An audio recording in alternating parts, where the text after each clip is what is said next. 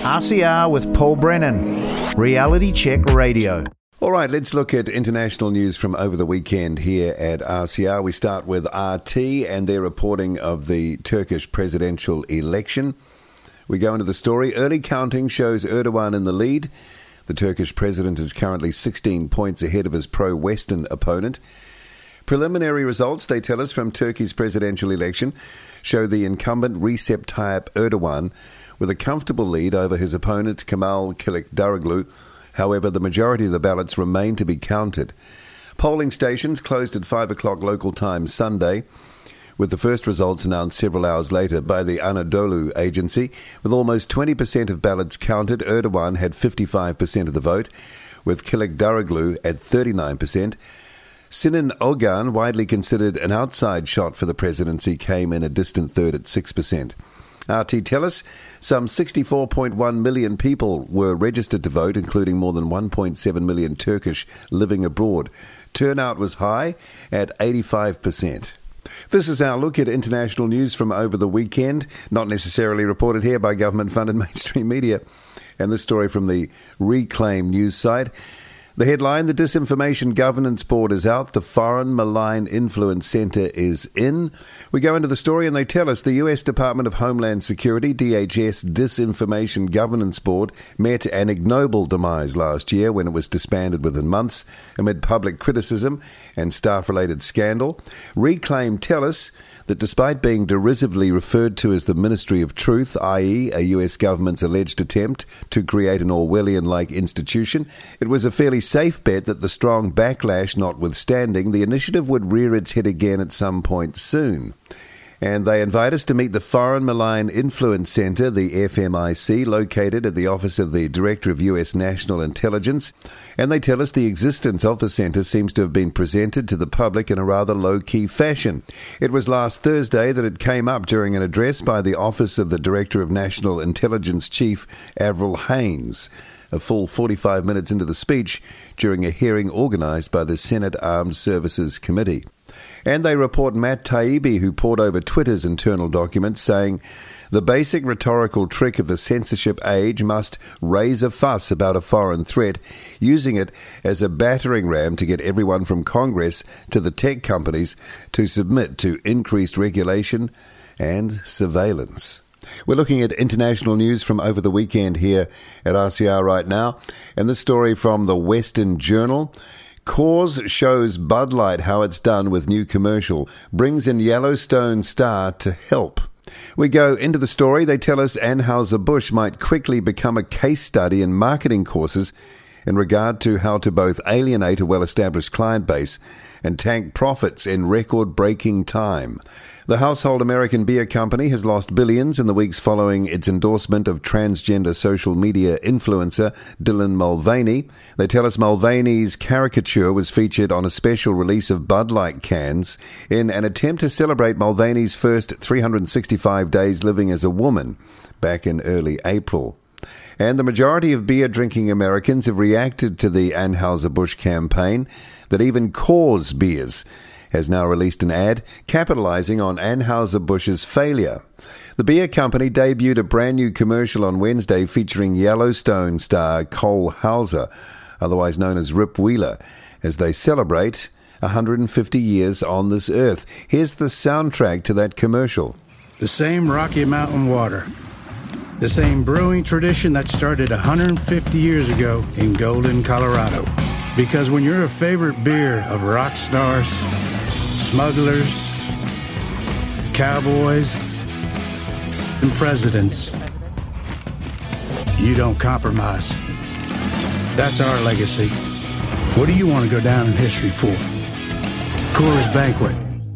Start your legacy. It's international news from across the weekend here at RCR from Monday morning. This story from the Revolver news site, headline Scottish Government's War on Men, ending jury trials in rape cases in Me Too era. And they carry a report from the BBC. Lawyers across Scotland are expected to join a near unanimous boycott of a pilot scheme for juryless rape trials. They tell us Stuart Murray, Vice President of the Scottish Solicitors Bar Association, said at least 7 bodies had voted against the government proposals. Legal professionals have said the scheme proposed to tackle low conviction rates could undermine the judicial system. First Minister Husma Yousaf has defended the plan. He pointed to a weight of evidence that juries are affected by rape myths and misconceptions.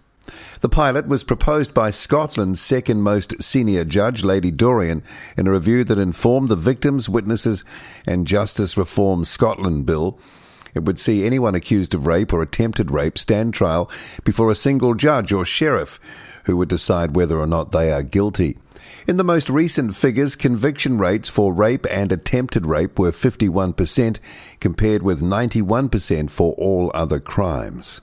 And the Vice President of the Scottish Solicitors Bar Association, Stuart Murray, said he hoped the boycott would put an end to the scheme, but said he could not say for certain because the Scottish government was so unpredictable.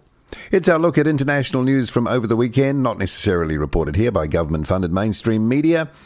The story from RadarOnline.com.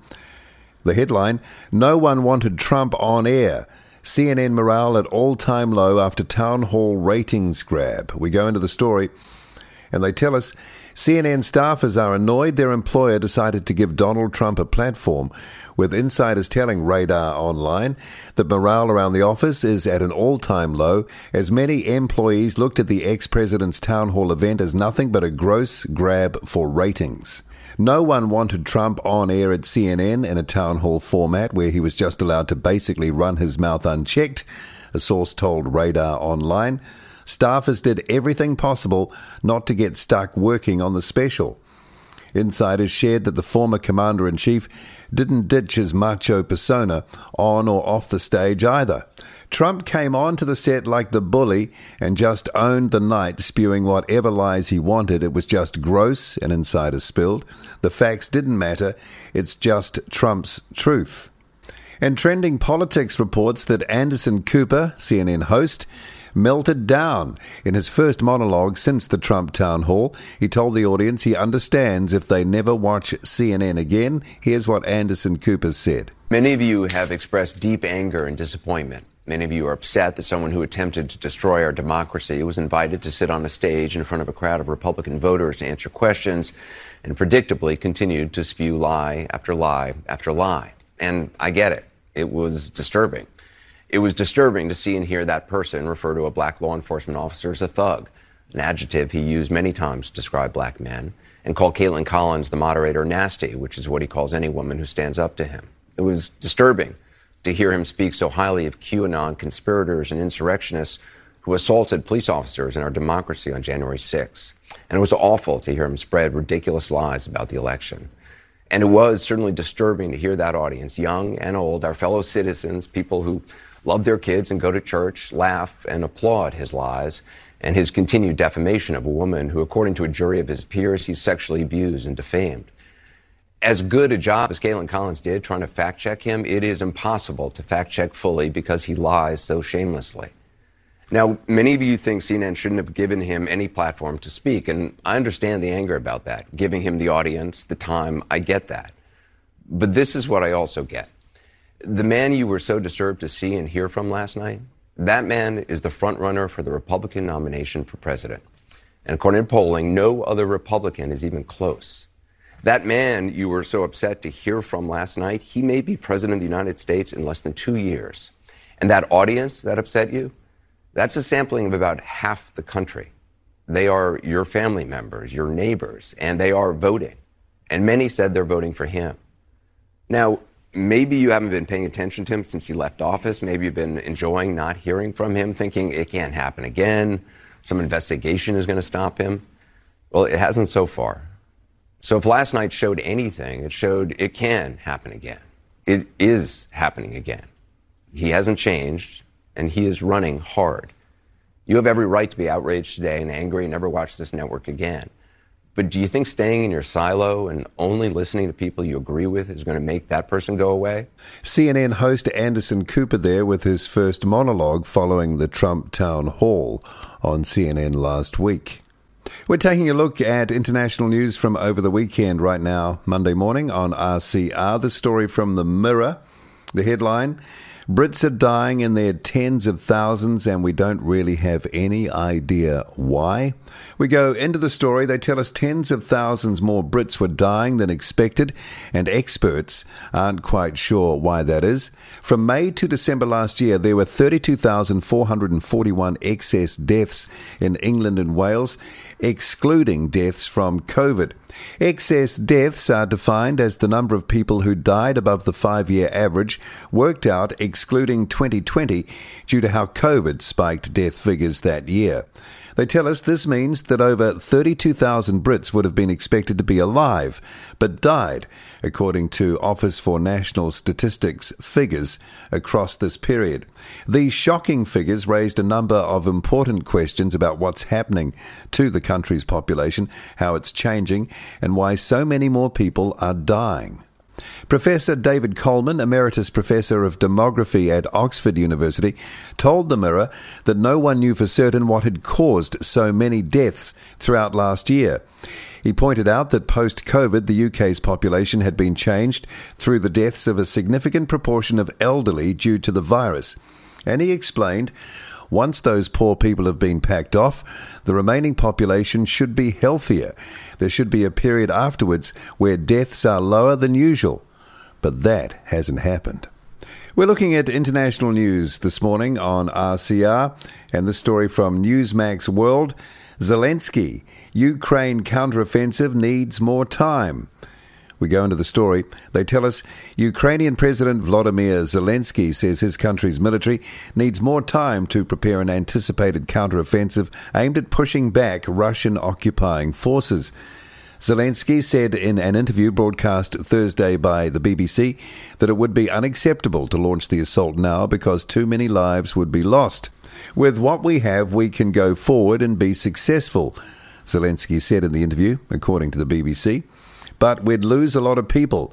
I think that's unacceptable, he was quoted as saying. The interview was reportedly carried out in Kyiv with public service broadcasters who are members of Eurovision News, including the BBC. Zelensky said, "So we need to wait. We still need a bit more time." And Newsmax tell us a Ukrainian fight back against Russia's invasion more than 14 months ago has been expected for weeks. Ukraine is receiving advanced Western weapons, including tanks and air defences, and Western training for its troops as it gears up for an expected assault. And Reuters are reporting this morning that the Russians are denying any breakthroughs by Ukrainian forces along front lines. It's our look at international news, not necessarily reported here by government-funded mainstream media.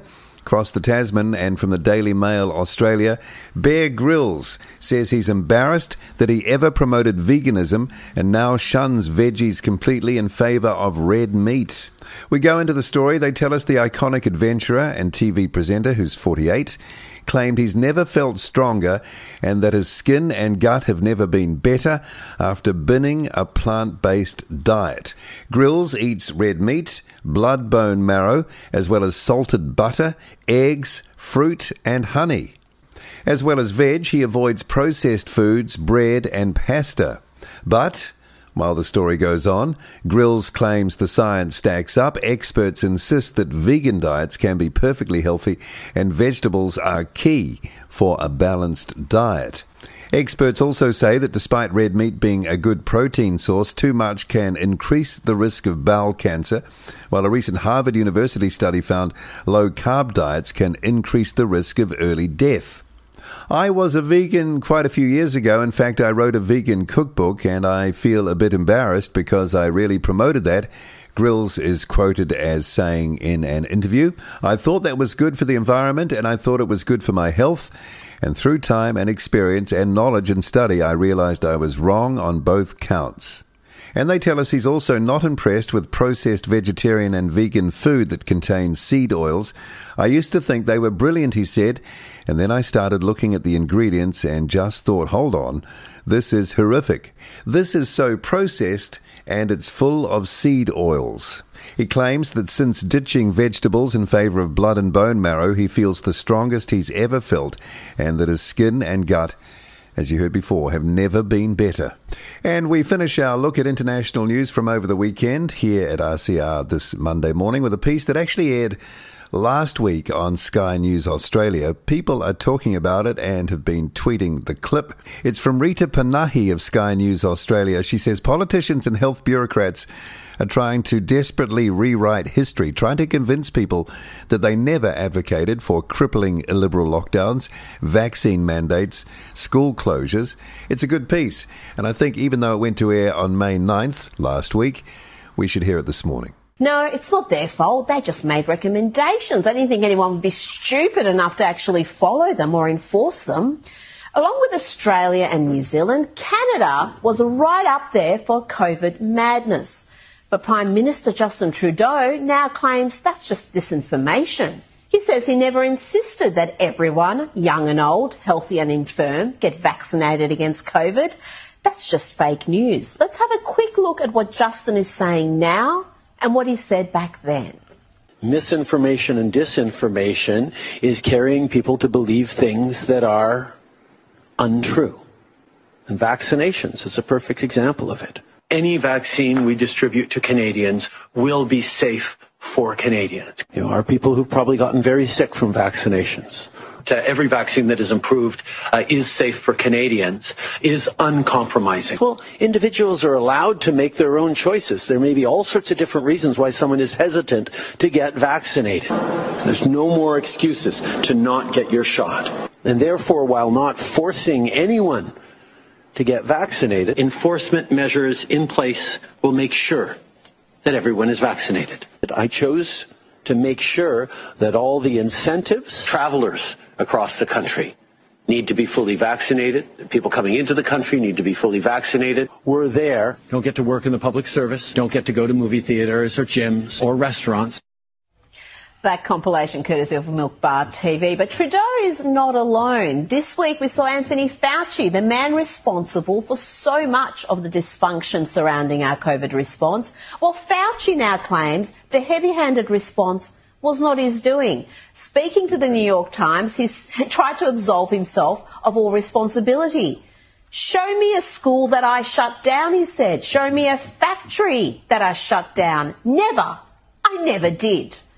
These people, my goodness, we can never forget what they inflicted on us, and there must be a reckoning for all the politicians and public health officials for the insane overreach, the inhumane policies inflicted on free people in the name of safety. They cannot be allowed to dodge responsibility. That's Rita Panahi from the Outsiders program on Sky News Australia speaking last week. And that ends our look this morning at international news here at RCR. RCR with Paul Brennan. Reality Check Radio.